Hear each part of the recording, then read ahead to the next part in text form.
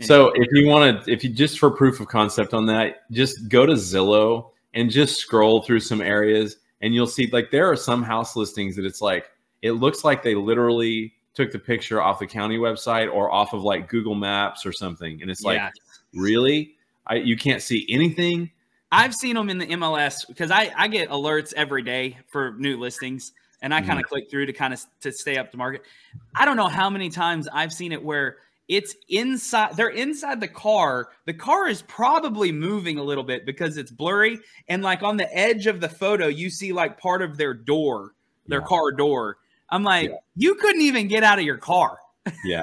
Like that's not.